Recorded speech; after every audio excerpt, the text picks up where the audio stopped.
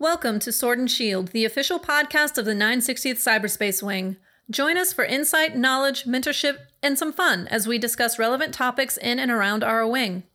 Please understand that the views expressed in this podcast are not necessarily the views of the U.S. Air Force nor the Air Force Reserve, and no endorsement of any particular person or business is ever intended.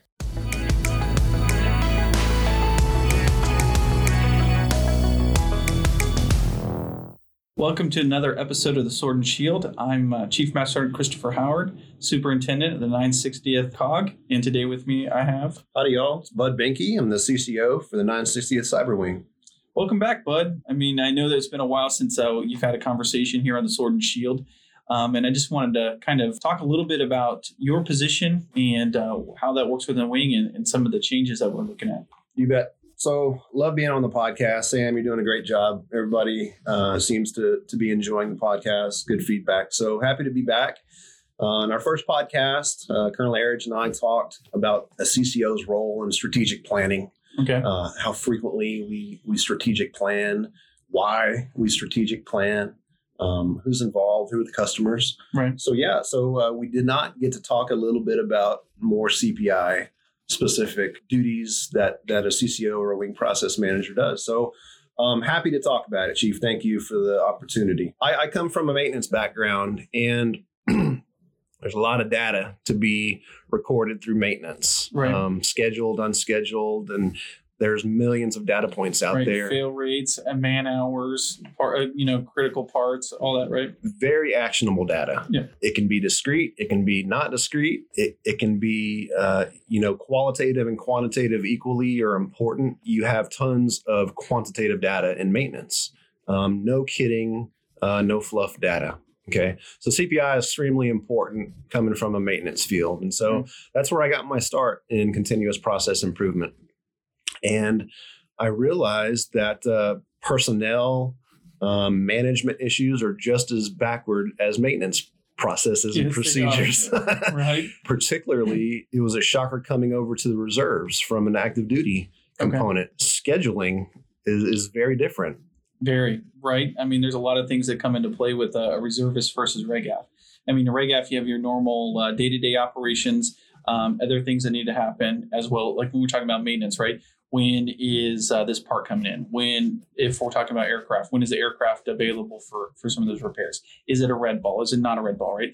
And then scheduling that with the right personnel and the right shift. With the reservist, kind of add that on top of when is a reservist going to come in? Does that align with annual tour? Does that align with RMPs? Does that align with, the UTA, et cetera, right?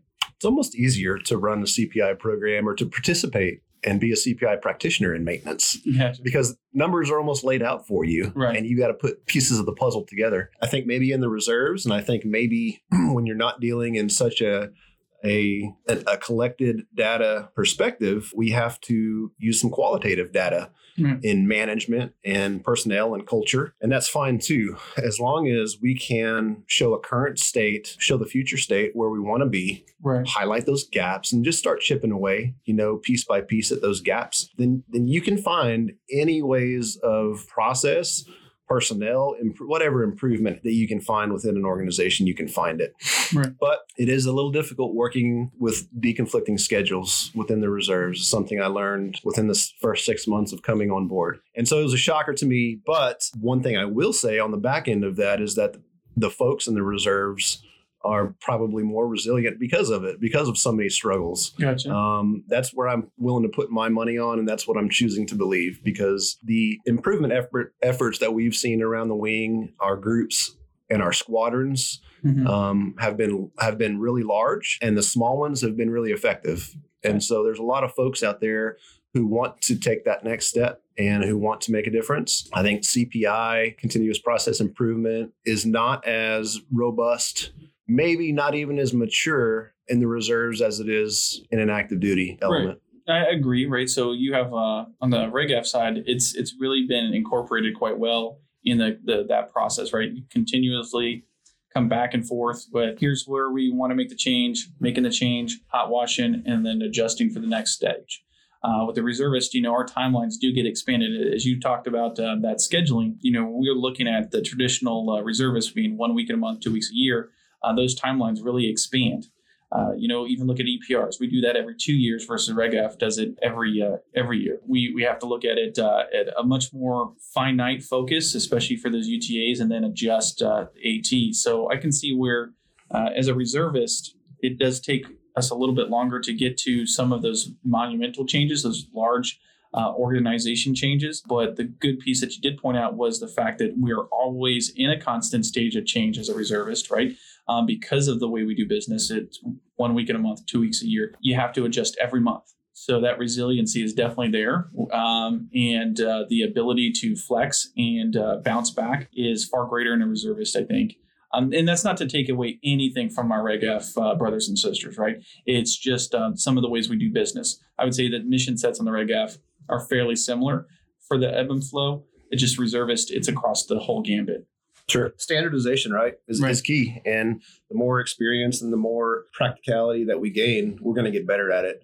And so that's one of my jobs, not only on paper every year during my appraisal. It's a job for me, but personally, I want to teach people how to fish for themselves. Right. And we can't expect Master Sergeant Vilman to run every process improvement activity for vouchers. She's going to be gone one day. She's going to be a chief one day. Right. And so we have to make sure that we can standardize her efforts, everybody else's efforts that we're currently doing when we're not in this seat one day for the next person. No, it actually spurs a thought to me right now. A good point, right? So as we go through these processes, a lot of success early on is based on the personalities of the leadership in that place, right? Or the individual taking on that particular project with the goal that we're going to take that personality-based success, change it into a process and be able to sustain it and successfully repeat that, right? From that perspective, how would you challenge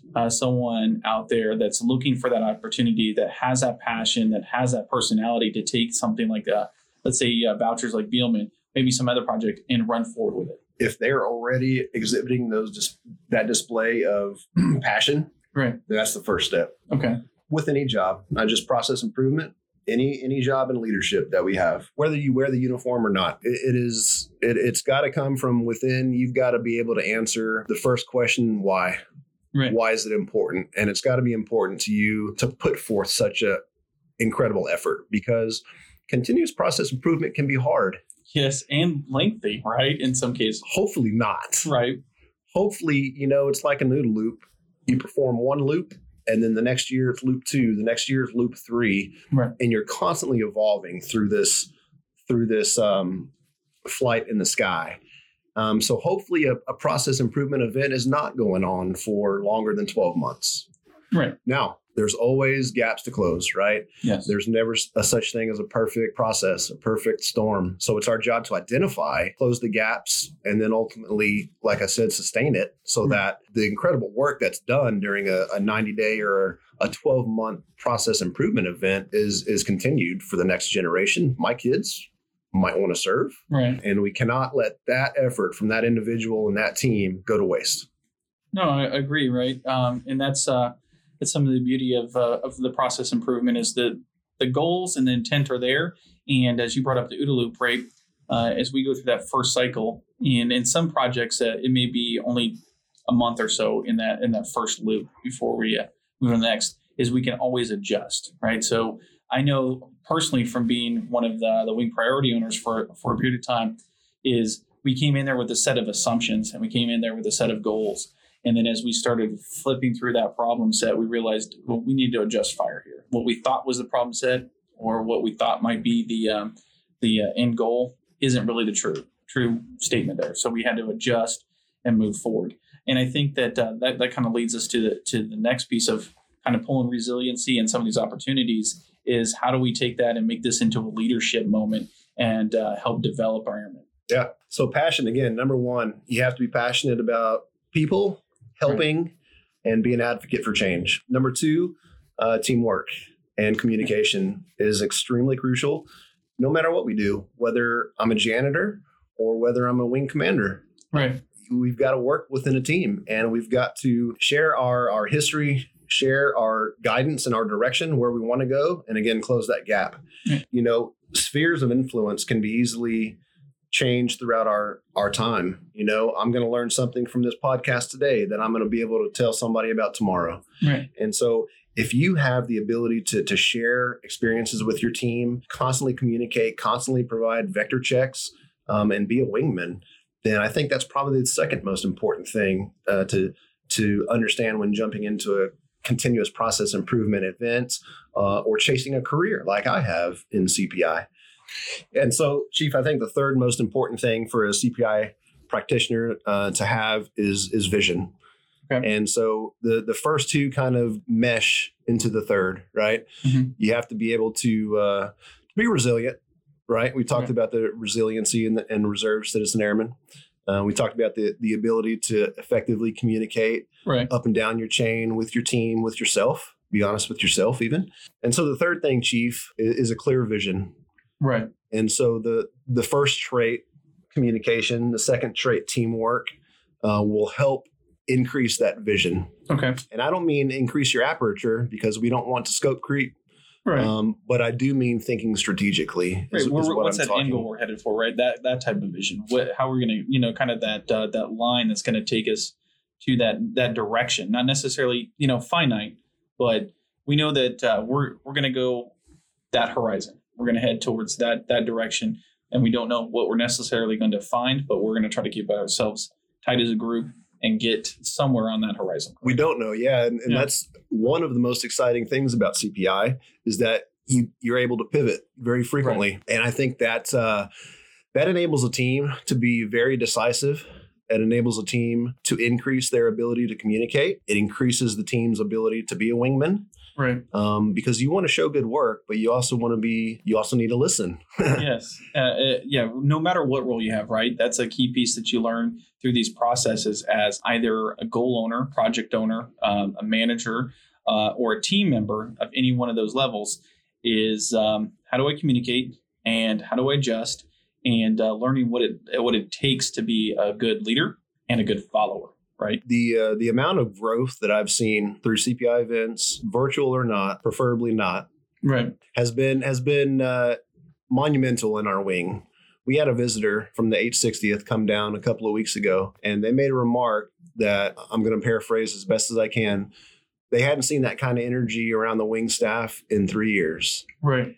And that's a tremendous vote of confidence for the culture that's being spread around here. And so it seems like the first aspect of being a really good CPI practitioner, teamwork, right, the ability to communicate, and then the ability to have a vision on where you want to go. I think it's been proven, right? And so it shows with our programs, it shows with evaluations, it shows with the culture. Number one most important thing in what we do is spreading that kind of culture, catching fire, and continuing to let that fire just rage across the reserves. No, I agree. And what I did not hear from you though, Bud, was that there was a rank requirement, right? There was a position requirement, that there was some kind of education requirement prior to being part of any of this. Yeah. It goes to that attribute you talked about, that passion, the why. Right? If you as an individual inside this wing have a passion for whatever process, whatever problem set we have in front of us, then you are the candidate. It doesn't matter if you're A1C, doesn't matter if you're Lieutenant Colonel, right? It comes down to having a passion, a desire to make that change and being able to at least bring it to the table. And then we can build a team around that and move forward, right? Yeah, Chief, if you took an oath to protect and defend the Constitution of the United States, you're qualified. You're in. Right. No, so being a wingman is something that's not talked about. Maybe it is talked about, but I think maybe it should be talked about more. And we all have tremendous abilities to decompose problems and solve them. And so if you're passionate, if you're a problem solver, if you enjoy learning and you enjoy teaching others to fish for themselves instead of you doing all the work, right, you're absolutely qualified to become a CPI practitioner. So there's multiple levels of CPI influence you can have. You start off joining a team, right, and whether you're working under a priority champion working group, whether you're involved in a travel voucher event, whatever the event is, a leadership planning event, any kind of event that you can plan, a burger burn. There you go. Yeah. Right? Anything, you're going to get your chops. You're going to learn how to communicate effectively. You're going to learn how to be trusted with tasks. You're going to learn how to carry out those tasks proficiently, how to communicate those tasks. Comes down to execution too, right? So it gives everybody an opportunity to show some success and learn some attributes and traits, no matter where they're at inside that team. And I think that's one of the great things that we have in this wing going on right now is that culture of collaboration, with the idea that, yes, there is rank and structure when it comes to the military, good order and discipline. There is definitely lanes for leadership to make the decisions. And there's also lanes for directing. But when it comes to problem solving and executing against that whole accelerate, change, or lose, and being innovative and being inclusive and trying to get after the problem set that we have in front of us, we are very collaborative in this wing. And that's a point I love about your position is you help wrangle that collaboration quite often. You help focus some of those ideas, because I'll be honest with you, I've got a number of bouts of good idea fairy, popping in, right? Actually, as a younger senior NCO, I even talked about I was the good idea fairy killer, and I'd have little stickers to stick on the desk of all the fairies that were crushed. Not because it was a bad thing, but because I was the wrangler, right? We have good ideas. Okay, we're going to focus on this one and we'll move forward. But the point is that your position there helps take all those good ideas, bring them together, align them, help the teams form, and then you are able to stoke the fire and foster that team building. And you said something a minute ago that really stuck with me was you see the growth and that change in culture. What other thoughts do you have on that change in culture and that growth that you're seeing in our airmen here at the 960th Cyberwing? The first thought that comes to my mind is it's a reward to see culture change, because it's extremely hard to change a culture within an organization. Yes. So Harvard Business Review has put out probably the most famous study about changing a culture within an organization. It was back in 2008, 2009. And, the cycle time in order to change an organization is put at like 5 years. Right. And it's probably the most documented study on how to change a culture, how long it takes. So the reward for the last 3 years that we've been a wing has been the number one effect that's come into my mind. Number two is our ability to problem solve. Now, with that said, the problem that we currently have right now is that we have a lot of problems to solve. And right. We don't know exactly, with data, we don't know exactly which problems take priority. We have a bunch of non-standardized tools that we use. Okay. We have rating systems, we have risk-based analysis that we use, but it's not standard across the wing. And so one squadron might use it, one squadron may not.